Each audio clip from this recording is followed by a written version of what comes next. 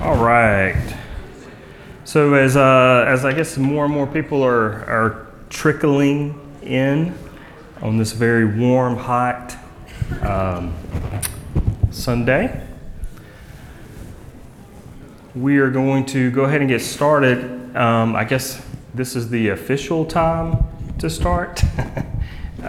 Normally, I think in the past we've usually started a few minutes after this time, but I think this is the official Sunday school time. So we'll go ahead and start a little early just so that we can cover we have quite a bit of material left and that we didn't get to last week, and so we want to definitely cover that and plus kind of wrap everything up as best we can.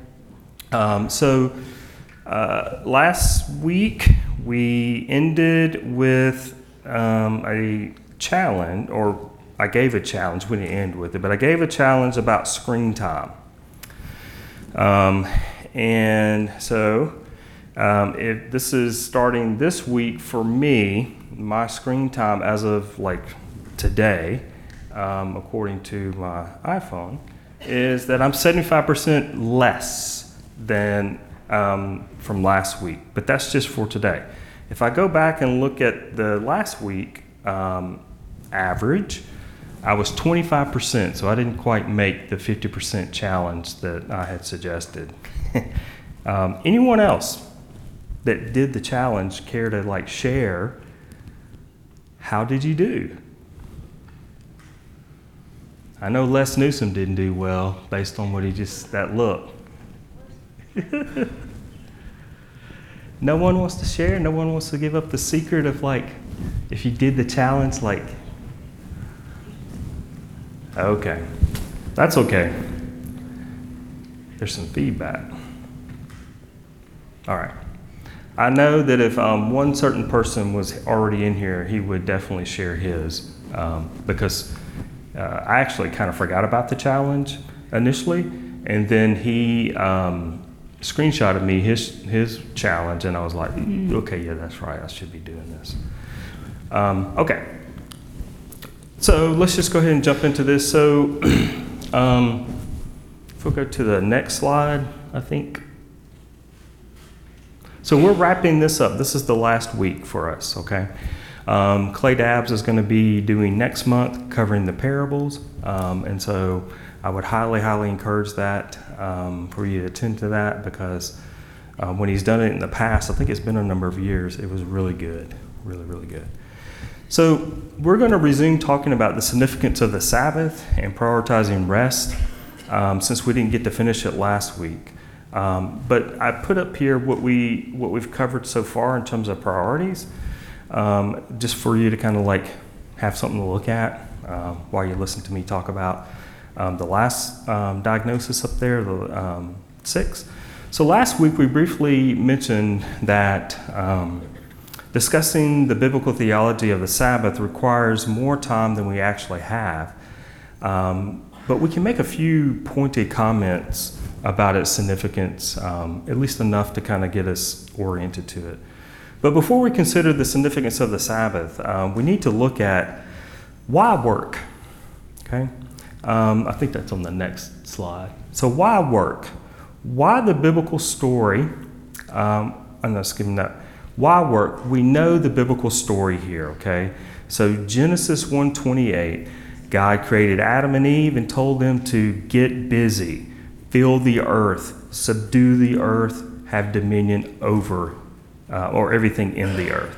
And then God puts Adam and eventually Eve in the most beautiful garden that there has ever been, the greatest of all time. I don't know if you've ever been to the Smithsonian Botanical Garden. I have.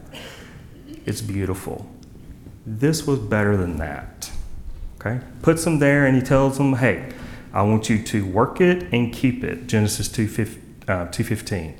I can't really flesh out these ideas enough for us here, but basically what's going on is this cultural mandate to image God in all of our work and in the preservation of life. Okay? That's very significant. Because Adam had to do something. Eve had to do something. They were called, if you will, to do this together. And the reason why it's called this cultural mandate is because we'll later get to, when we look at the Sabbath, what are we supposed to be doing? Like, how is this supposed to be helping our culture? Because that's what Adam and Eve were designed to do, right? They were to cultivate, have dominion, right? Fill the earth. Okay, I'm sorry, I digressed. Okay, so one way we are able to glorify God is through our union with Christ is in our work. So, and whatever that might be, okay? So Ecclesiastes 10:9 says, whatever your hand finds to do, do it with your might. Paul writes in 1 Corinthians, I don't know what to do with my hands. I'm kind of like Ricky Bobby at this moment.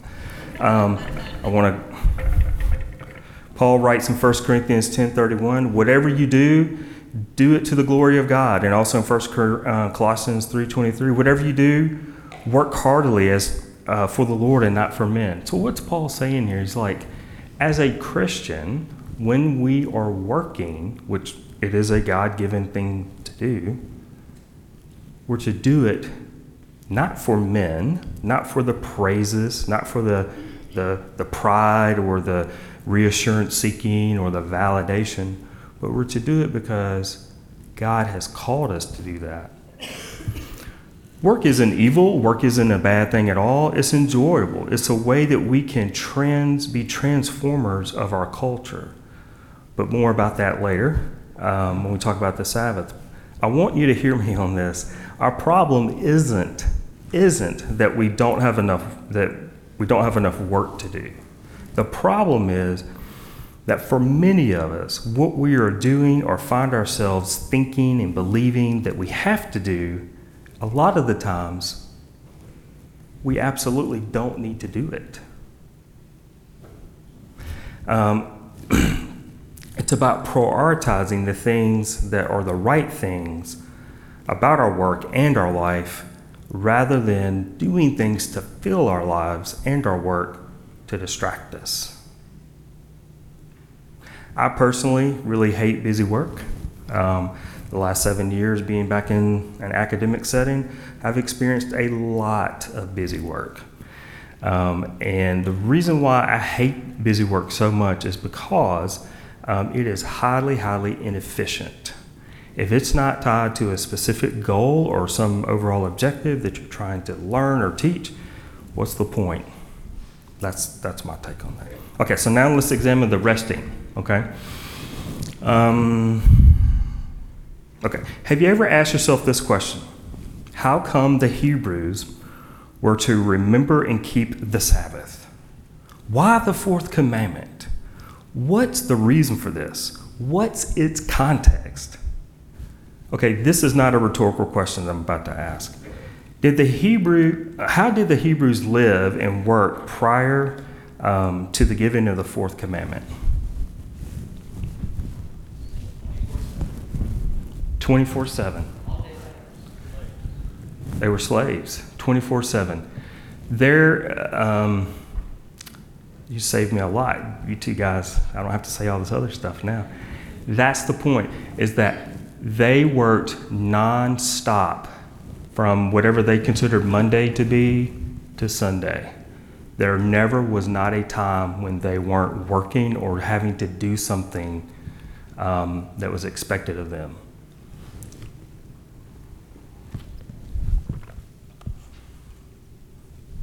Okay.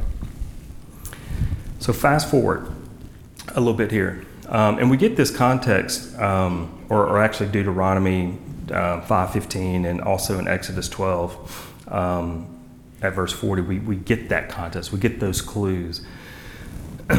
So now when we come to this idea that their work is oppressive, it's physical, it's hard, it's miserable, it's ongoing, it never stops. Anyone know how long they were? Okay, you Bible seminary guys that are in here, you can't answer this. How long were the Hebrews enslaved by the Egyptians? 400 years. It's actually 430 years, but 400, because that's what I thought originally. I actually had to look this up. 430 years. Okay, just for reference, okay, this is going to make a lot of y'all uncomfortable, and it's not my intentions to do that, but I'm just forewarning you. The United States has been a nation for 246 years. It'll be 247 coming up very soon. Slavery in the U.S. was allowed to continue for 88 years, 6 months, and 27 days if you're counting from the signing of the Declaration of Independence to the 13th Amendment that was passed by Congress on January 31st, 1865. So, the Hebrews, as a nation of people, were slaves for 430 years. That's a difference of 184 years from now. If you add like how long we've been a nation, add another 184 years to that, that's how long they've been enslaved. Now, none of us here can really fathom the level of psychological, physical, emotional, social, cultural, ecological, or spiritual effects of slavery that slavery had on the Hebrews. Damn. Many of us here certainly can't really imagine or accept the effects of our country today that slavery has had on it. And it ended 158 years, 4 months, and 25 days ago today. The Hebrews suffered imaginable hurt and wrong for 430 years. So why Exodus 20? The significance of the Sabbath is this. To the Hebrews, it's that they can now rest from their abusers, their oppressors, from the constant fear of oppression, from the daily, weekly, monthly, yearly work abuses they experienced, and from the injustices they suffered through generations.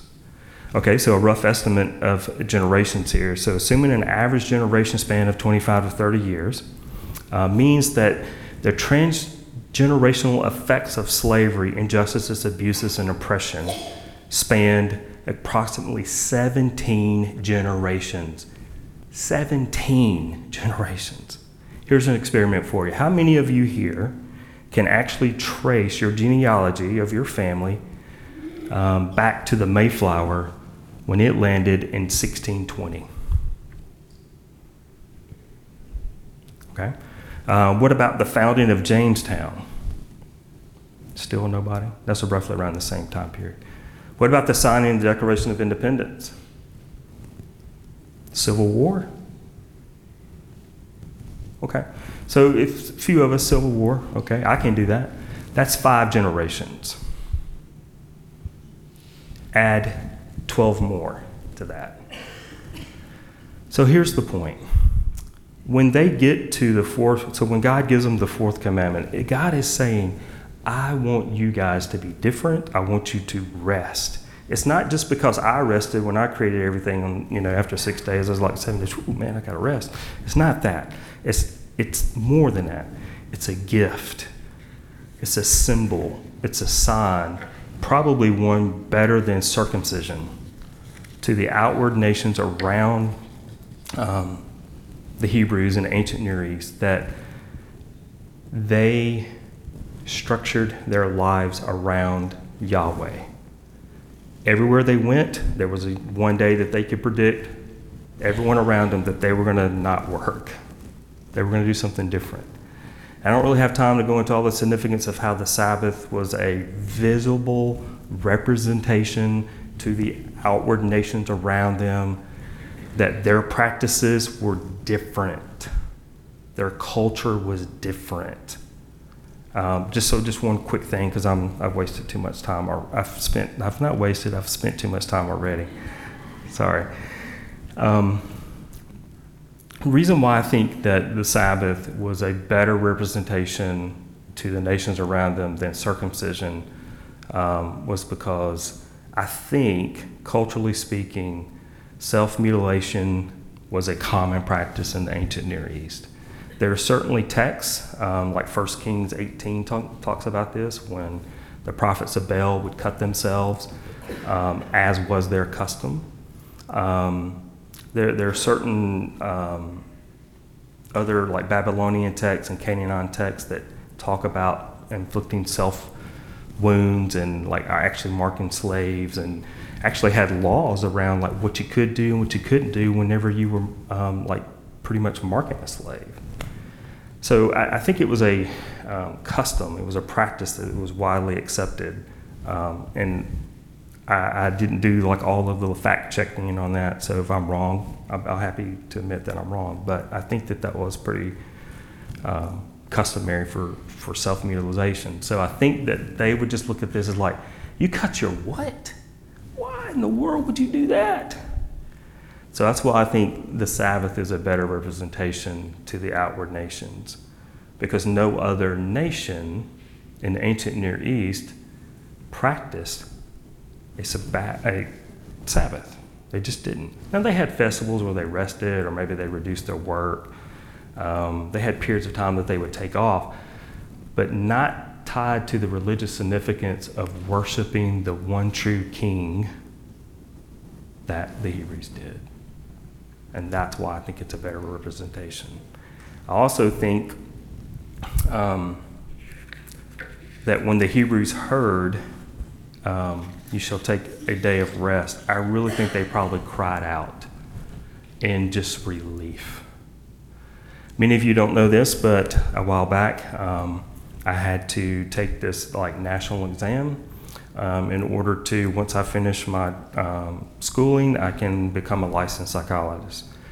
I failed it twice, and so I had a third time, which I did end up passing. But this third time was pretty significant because in that, if I had not passed, there would have been severe consequences for me, one of which, I'd have to like wait another like a year or 2 years to take it again. And there were some other things, I won't get into it, but all I can say is that for the 45-minute car ride from Tupelo back to Oxford, I cannot express the amount of like weight that was lifted, and having to rub tears and thank God, because it was a 2-year process in order for me to get ready to take it a third time, because that's how long I had to wait.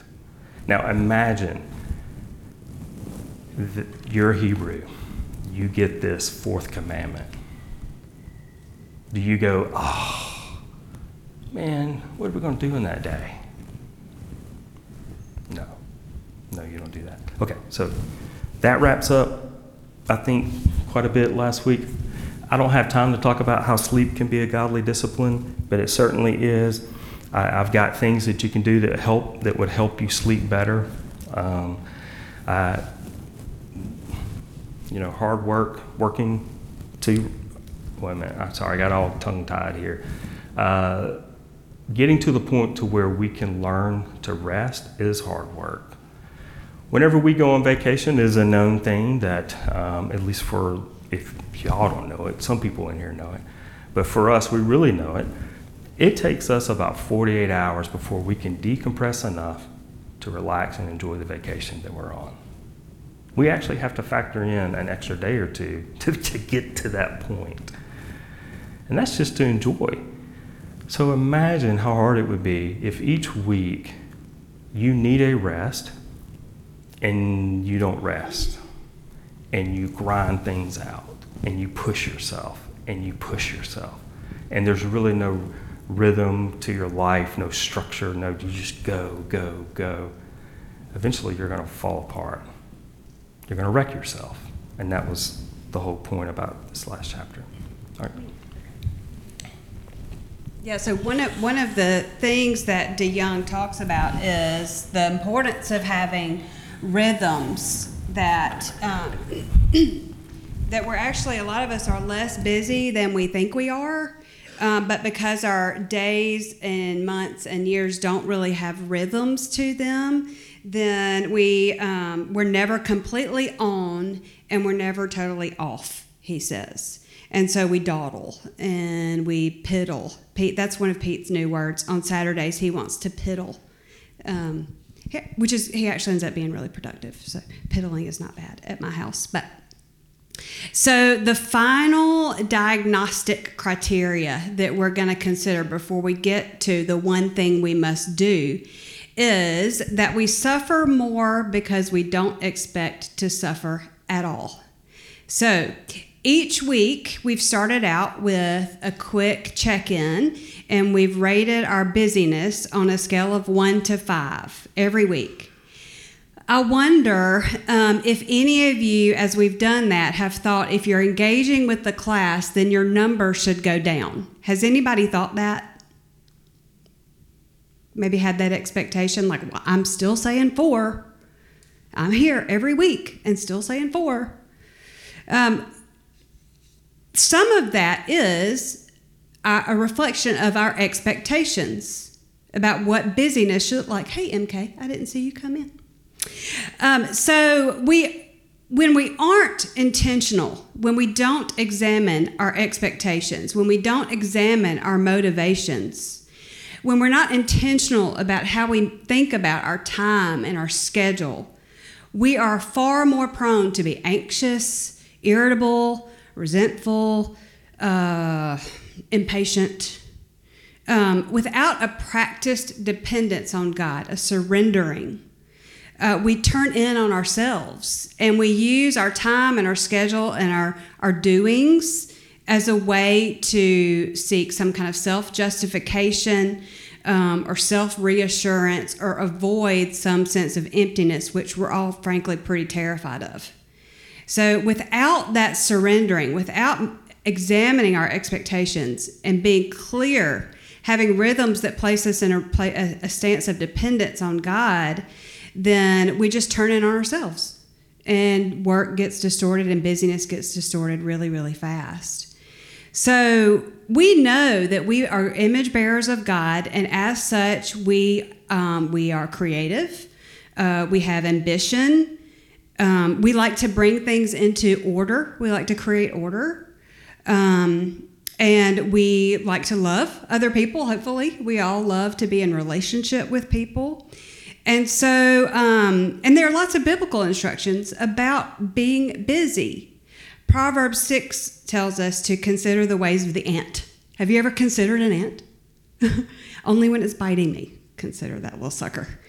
That the ant labors carefully, and we should consider that. We should be intentional.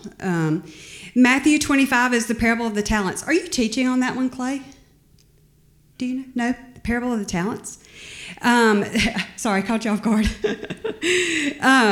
So the master gives, each of his workers a distribution of talents, money. And so he rewards the ones who invested, that spent their energy stewarding and growing what they'd been given. And then he rebuked the worker who, out of fear, holed away what he'd been given. And the master actually called him slothful and wicked. And in 1 Thessalonians, we're called to be witnesses, spend our time witnessing. We're called to work with our hands. And we could go on and on and on, looking at scriptural references to our work and our calling and our busyness, right? So this is what DeYoung says. Yep, there it is. He says it's possible to live your days working hard, serving and loving others with dependence on God that doesn't leave us feeling stressed out, time poor, doesn't leave you at a 4 or 5, overwhelmed, anxious. Just like it's possible to feel terribly stressed out and busy while accomplishing very little. Ooh, that reminds me of a stretch of time I spent in my own therapy, learning how to rest without feeling guilty. Does anybody identify with that one? I would lay on the couch and feel guilty all the time. So the antidote to busyness of the soul is not sloth and indifference. The antidote is rest, rhythm, death to pride, acceptance of our own finitude, and trust in the providence of God. The busyness that's bad is not the busyness of work, but the busyness that works hard at the wrong things. Each of y'all have picked up on that as we've been going along, that what we're really considering is our hearts, our thoughts, our beliefs, our motivations, not so much our schedule. You will naturally consider your schedule when you look at it from that perspective. But like trying to control people or please people, which is kind of the same thing, or do things that we haven't been called to do, those are the things that we can get hard at working at that are the wrong things when we don't consider what our expectations are. If we have an expectation that we can avoid suffering, we're going to be disappointed.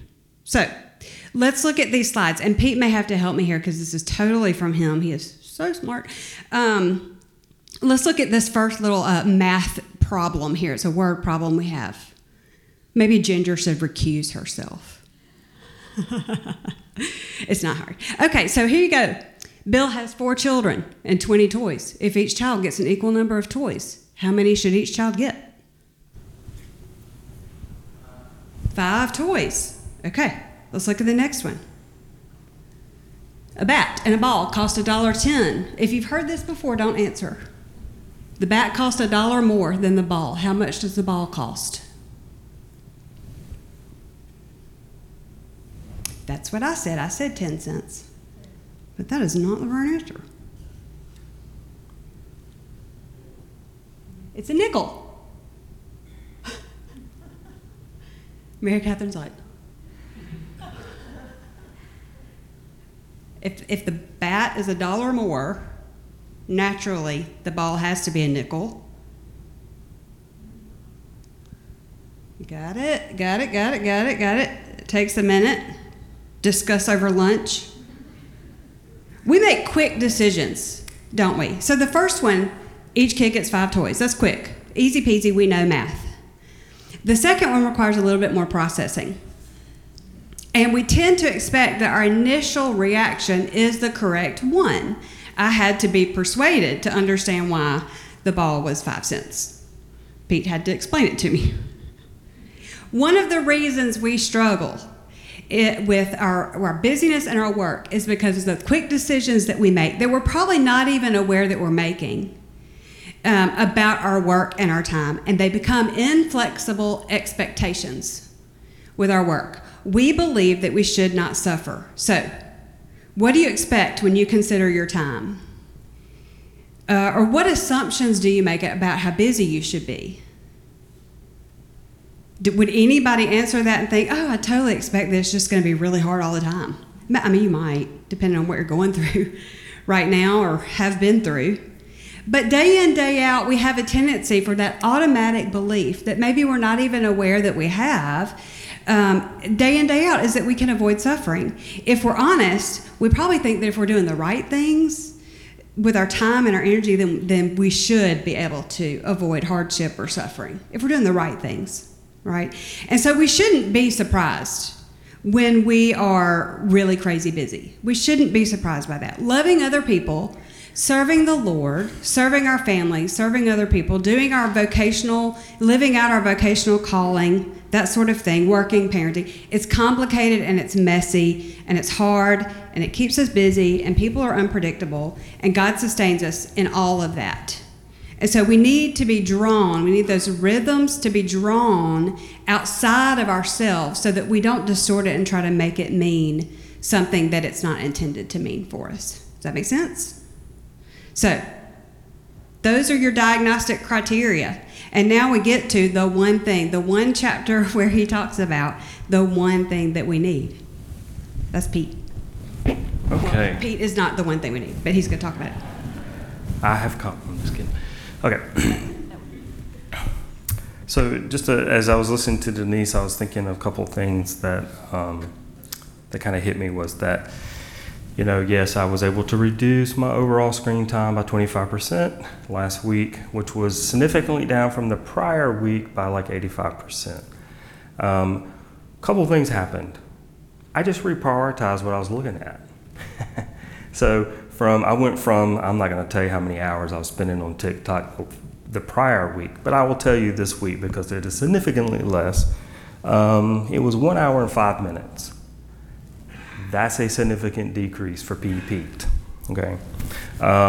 2 hours and 45 minutes went up on the Bible app because I like to, when I'm walking our little doggy Sparky, I like to listen, and I'm working through the Bible and I'm almost done. So that went up a lot. And so that's the thing to keep in mind, is that it's a reprioritizing what you find or what you place your value in, and not being driven to distractions or feeling the need to fill up things in your life to the point to where you don't suffer at all, or you don't have any kinds of things that get in your way. So the one thing that we need, so here we go. I won't even look at my notes so I can speed this up. So, now that's interesting. This passage in Luke, we know this passage very, very, like we know it so well that like as soon as I say the word Martha, you already know like, oh yeah, this is where Martha was doing all the work and Mary was like not doing nothing. You're exactly right. You're exactly right. I had to look this up. Some of the customs in the ancient, in first century, were not unlike some of the customs that we have today. If someone was coming to your house from our church, let's say one of your elders, your shepherding elder, or Brian Sorghum Fry, or Les, or I don't know, someone else is coming to your house for dinner, what do? Who cleans the house? Generally, it's the female, it's the wife. I'm not saying that's right. That's not how it is at our house. But I'm just saying, like, that's generally what happens. And there's a lot of cultural, social stuff tied to that, okay? Well, they had the same thing there. So then you have this person that's breaking the traditional custom. I'm not advocating that we should share these things. I'm just saying, like, I just want you to see that, like, the significance of this is that Mary reprioritizing being with Jesus over doing all of the preparation and the food and getting everything set up was a huge demarcation from, like, what she should have been doing. And it broke all of the cultural expectations that her sister thought that she should be doing. But Jesus doesn't go like, you should get back over there. I'm giving you a heads up. I feel something, and I think you need to get back over there. No, he's like, he tells her, no, look, she's doing the right thing. She's spending time with me. The importance of this cannot go undermined. Like, you got to get this. Like, if you were to look at chapter 9 of Luke and look at all of the things that they were doing prior to this passage, you have to ask yourself, why did Luke put this passage here? Why did the Holy Spirit prompt his heart to put this here? And it comes after doing all this incredible amount of work for the Lord. Work for the Lord. Casting out demons, feeding people, doing all these miraculous things. And I think the point is this. You can go do all of those things. You can be as productive and as busy as you want. But at the end of the day, if it's not what God wants you to do, in the sense that you've actually asked him, should I do this? What is it that you want me to do? Then you're really just kind of laboring to labor. And that's what I would suggest that we not do. I'm not saying we should be like, well, Lord, should I schedule this meeting with Clay to go to lunch? I mean, I'm not saying that. I'm saying that if your life is structured in such a way that you're spending less time with Jesus in prayer, in Bible reading, you might need to reconsider, do I have my priorities where they need to be? Am I doing the right things? Am I putting the first things first? That's the point. It's not to guilt you. It's not to shame you. Guilt and shame are good motivators initially, but over time they are horrific. They don't last. As soon as whatever the thing is that's causing the guilt or shame, I'll call that a stimulus. As soon as that's removed, we default right back to what we were doing before. So that's ineffective. I'm not suggesting that at all. What I am suggesting is this idea that if we can get to the point to where we value our time with Jesus, and I'm not saying we have to do this at 5:30 in the morning or 4:30 in the morning, I'm just saying if we spend quality time with him, that's going to help us spend less time doing things that are not as important. That's the point. And again, that's not to guilt or shame, as much as it's to help think for yourself, am I doing the things that I should be doing? Keystone habit, okay? This is the idea that if we focus our attention and effort on one single task of trying to change something in our schedule, it's going to be hard. It's going to be easy some days. We're going to be like, man, this was so easy. I did such a good job. Yay, me. But then there's going to be days you're going to be like, man, this sucked. I didn't do anything like towards this task, or I didn't do any improvement. Like if I were to look at my challenge of reducing my screen time by 50%, if I looked at the 25% that I actually did and went, man, you're terrible. Like you can't even like abide by the own challenge that you gave people. Like what the heck? That would be wrong. I mean, that wouldn't necessarily be wrong, but it wouldn't be the right focus. The challenge was to see if I could do something that helped change the way that I used this. And I did. So developing a keystone habit is saying, I want to prioritize X, and I want to do whatever I can do in prioritizing whatever X is, so that I can get to the point to where I can do this without having to think about it. It's in my schedule. I don't worry about this. Little known fact about PD Pete here is that if you try to reach me from 10 p.m. to say, I think it's 8 a.m., you will not get me. You can text me, it will not come through. It will come through, but I won't see it. You can call me, you can email me. There are only 6 people, 3 of which are in this room now, that are able to get me between that time. If you send me an email and it comes after 5 p.m. on Friday, I am not going to respond to that email unless it is an emergency or extremely, extremely important until Monday morning at 8 a.m. And I have some other things. I won't give you all my secrets, but that's a prioritizing, right? And it took me a long time to get to that. Keystone habits. I had to really work and practice because it was hard not to go like, let me just open this up real quick.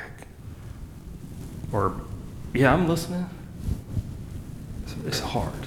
Okay, keystone habit. It takes practice, it takes effort. Don't give up.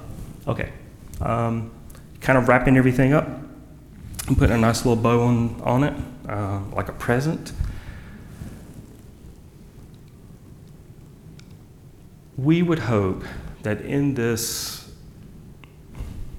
book, you would find an overwhelming desire, motivation by the Holy Spirit to want to be with Jesus in a way that you're not currently now. And that's not to guilt anybody. I'm not again, if those of you that know me know that I do not operate that way at all.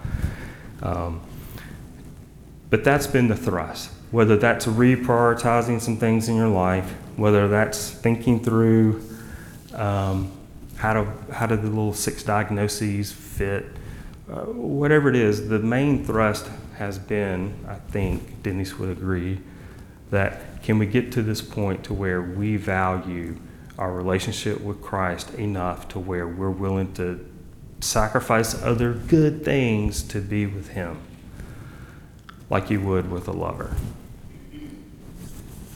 And I'm not quite there yet, but I'm working on it.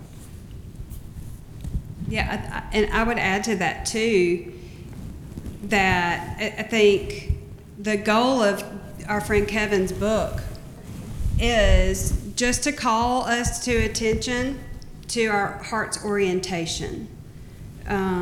when Jesus responds to Martha, he says, Mary has chosen the good portion that won't be taken away from her.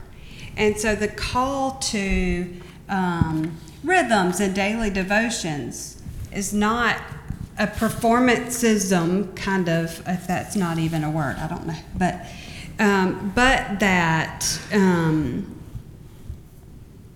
that we might consider our relationship with the Lord, our time with Him, to be the good portion.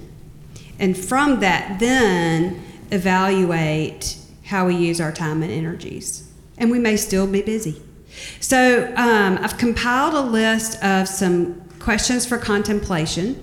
And if you want it, we're not going to talk about them. If you want to take a picture of it, you can think about it later. Those are from somewhere. I found them somewhere. My hunch would be that it's Pete Scazzaro, the emotionally healthy spirituality guy. But that is a hunch. I'm not sure where I got these questions. I wrote them in my journal. So thought it might be helpful for you. Okay, so questions and comments. Please talk.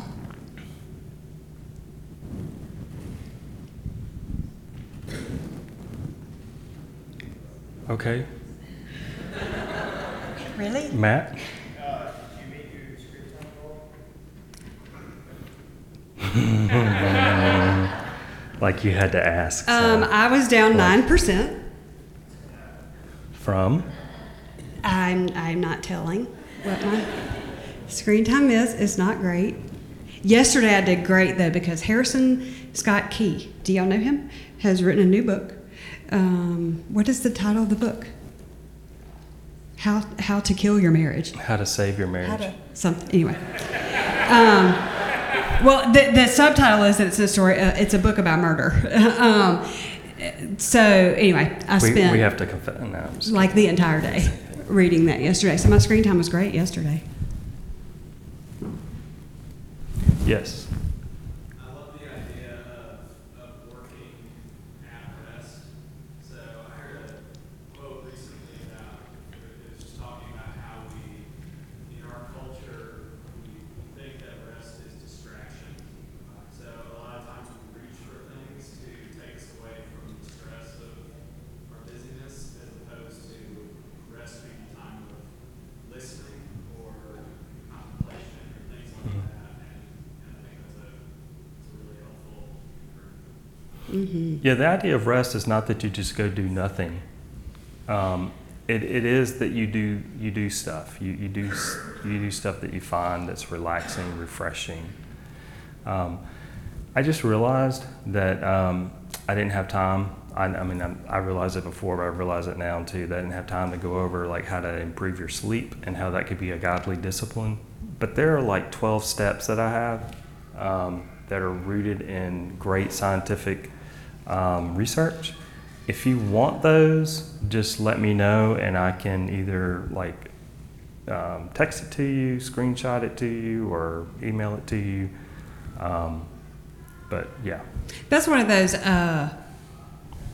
It's like a learned thing, Tim. I think is that when I think about resting, I do those distracting kind of behavior. Scroll. That's what I do. And to consider rest being involving silence and solitude, it is kind of a different view, isn't it? We've just kind of gone away from that, I think, culturally even. Yeah. we have just a few more minutes, and by that I really mean like 2. Doug? Just an observation that sometimes when parents are worn out by their children's behavior, the children's behavior is the children's behavior, and the parents are kind of stretching it. Mm-hmm. So if you're exhausted with your kids, maybe the first reflection would be how your own pace. Yeah, if you find yourself feeling worn out by your kids' behavior, it's good to take a step back and consider, what am I doing that might contribute to my feeling so tired by them? They're just being kids, right? Yeah. Errol?